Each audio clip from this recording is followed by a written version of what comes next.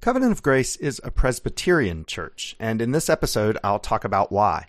Now, I should say we're not currently affiliated with a particular Presbyterian denomination.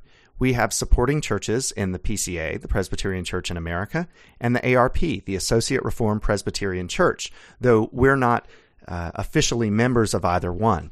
I was ordained in the Associate Reformed Presbyterian Church when I entered ministry back in 2007, but I've not been a minister in that denomination for several years now. Why are we Presbyterian? And if we're not members of a denomination, what does that even mean? Well, we need to talk first about church government. The church is a social body. It's called out of the world. It's constituted by the authority of Jesus Christ. And there's no social body, there's no society that can exist in purity and peace without some form of order. And you can't maintain order without authority, laws, and some sort of officials to apply those laws and administer the form of order which has been adopted. There's really four kinds of church government, and it centers on one question. When the final decision is to be made, who has the authority? One model is the Catholic or the papacy model. It's a spiritual monarchy, that there is one supreme, universal, infallible head of the whole Christian body as the authorized representative of Christ. That is not our model.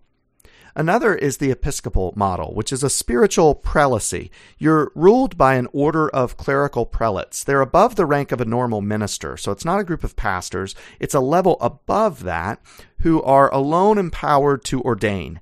And without their presiding agency, there is no church in that model. There's also the independent or the congregational model, which is spiritual democracy, that all ecclesiastical power resides in the mass of the church members, and all of the ecclesiastical acts of authority are to be performed by them. So they can delegate some of that to pastors or elders or deacons, but at the end of the day, the buck stops with the congregation. When the final decision is to be made, they have the ultimate authority. The fourth type is Presbyterianism. It's spiritual republicanism or representative democracy. In fact, the government of the United States is largely based on Presbyterian government. And it's that there are elders of the church, and ecclesiastical power is deposited with a body of the people's representatives. So the congregation elects representatives who meet certain criteria that the Bible lays out. Those representatives are what are called elders. And from those elders, you'll have some that only rule, some that rule and teach, and they're the ones that are authorized to preach the word, to dispense the sacraments. They have the keys of the kingdom, as the New Testament refers to those. And then within Presbyterianism, you would have the Christian church united by a series of assemblies of those representatives. So an individual church would be represented by a group of elders. That church could be a part of a presbytery, which is a group of like-minded churches that are located geographically somewhat close together, and they send representatives from their own group of elders, which is called a session, up to that presbytery, and then the presbytery could go a level above that. If you had multiple presbyteries, you can connect those in a synod or in a general assembly. Go back to the original question, though. Where can the church be found? The church. It's an objective reality. Jesus Christ established it. He had things to say about what the church was. And so the question is, where can the church be found? Catholicism says wherever the Pope says it is. Episcopal government says with the prelates. Congregationalists say anywhere Christians gather.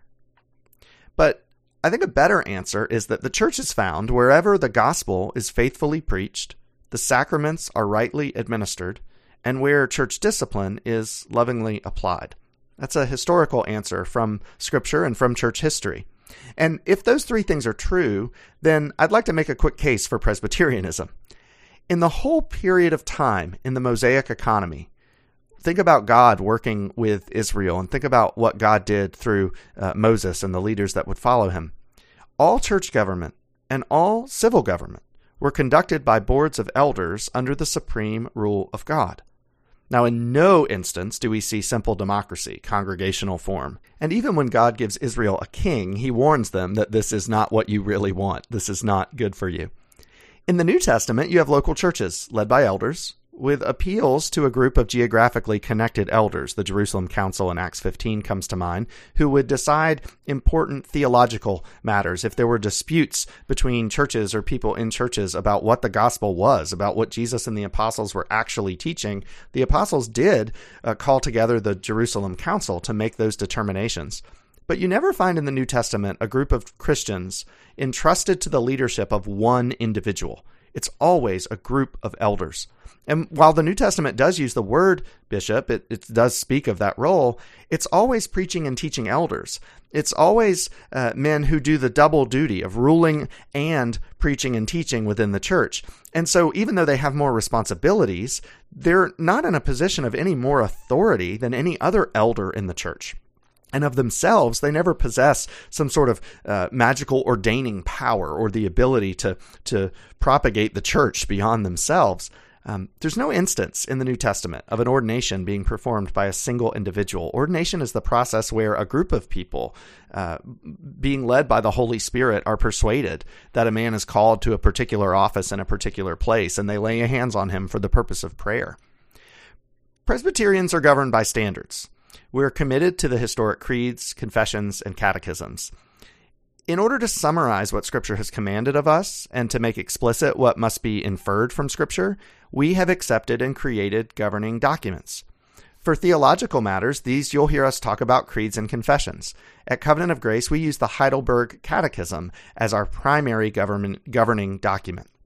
We use the Nicene Creed, which I mentioned before when we talked about the Apostles' Creed and what it means to be a Christian. The Nicene Creed is a little later creed that expands all the same doctrines as the Apostles' Creed, but it really was trying to settle a controversy about Jesus Christ and his two natures, being fully divine and fully human, and what that meant and how that was possible. And so the Nicene Creed is longer than the Apostles' Creed. It is completely in line with it, but it says more. And so we use the Nicene Creed and we use the Heidelberg Catechism as the governing documents of our church. Other churches will use the Westminster Confession of Faith, the larger and shorter catechism. Denominations will have their own form of government books or books of discipline, directory for public worship, things like that. At our church, we focus on the Heidelberg Catechism because its pastoral nature, its question and answer, and the tone that it takes, which is an elder shepherding his flock, a father or mother teaching their children, that tone fits our congregation quite well, and the doctrines line with Scripture. We believe that what it teaches is true.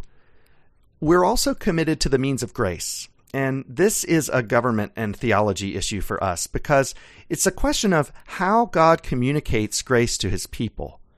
Through what means will people come to believe, be assured of their salvation, experience union with Christ, be convicted of their sins, be reminded of forgiveness in Christ, grow in unity with Christ and in love for God and love for neighbor? The way those things happen is by God working his grace in us. And because of what we believe about God, who he is and how he saves, his utter sovereignty, it's a foundational issue of government for us that we would be committed to using only the means of grace that he has appointed. That is, we worship God the way he tells us to worship him. And there's really two views here about worship. One would be that anything that God doesn't specifically prohibit, you're allowed to do and to use to worship him. Our view would be the opposite, that we're allowed to worship him in only the ways that he has commanded.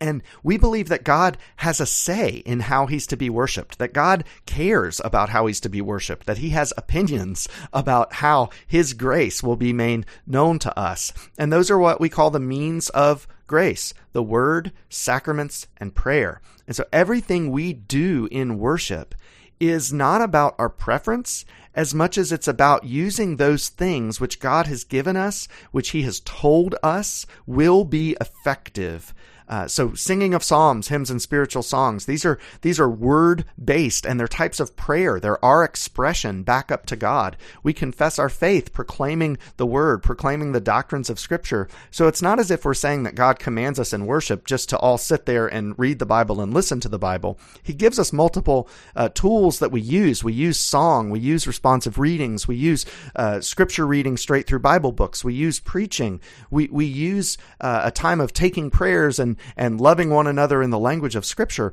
All these things are tools that God gives us to approach the means of grace, which are the ways that He's promised to bless us, ways that He's promised to make effective. And so that's why we use them. And among those, God gives a special place in Scripture to the preaching of the Word. It's a particularly effective means of grace, and so it is the central point of Presbyterian worship and our worship in specific, that sermons are focused on the text of Scripture, not human preferences or opinions or soapboxes, but on the text of Scripture. And so we generally preach straight through books so that the Holy Spirit Himself is the author of what topics and subjects are going to be covered in the life of the church over the next few weeks and months. Sermons have to point to Christ because Christ teaches us that all of Scripture testifies about Him. That doesn't mean that every verse is specifically about Jesus. It means that what the Bible teaches, what the Bible is leading us toward and pointing to, is union with Christ, is that we would believe and be united with Christ by faith and then grow with Him in that faith. And so the sermons have to be Christ-oriented. But they also have to relate to the lives of the congregation. Sermons have to be meaningful and useful in their present circumstances. Christ wasn't just passively obedient, which is what we think about when we say His death for us, which is obviously essential for our salvation, that He would take the death we deserved and raise from the dead and give us righteousness. That's Christ's passive obedience. And when we're united with Christ, we're united with that passive obedience, which is great. But He wasn't only passively obedient. He was also actively obedient. Christ walked in union with the will of God. Christ loved His neighbor as Himself all the time. Christ loved God with every fiber of His being at every moment of the day. And as we are united with Christ, we are also united with that active obedience, with that Christ likeness. We grow to become more like Christ, to walk with Him more closely and more faithfully. And the sermons have to help us do that too, which means they have to be very practical. They have to take the text of Scripture and what they say about Christ and what they say about Christ's people, and they have to relate those things to the situations and the difficulties and the joys and the challenges of the lives that we're living right now. So this is what it means to be Presbyterian. And as I started off with, we're not right now in a particular denomination. That's an intentional choice. We met with representatives of multiple Presbyterian denominations. We've looked at the options that are available, and it's just a difficult time, candidly, in Presbyterian denominations. There are some disagreements that exist. There's some infighting that exists, and some of that's always going to happen. But we don't believe that being a part of a denomination is something that the Bible mandates. We can't find in Scripture the command that we as a church must belong in a denomination. So because it's not a command, then it's a question of wisdom, of do the advantages of being in a denomination, not just for us, but for the broader church, do those advantages outweigh disadvantages? And in this current time, we believe the answer is no.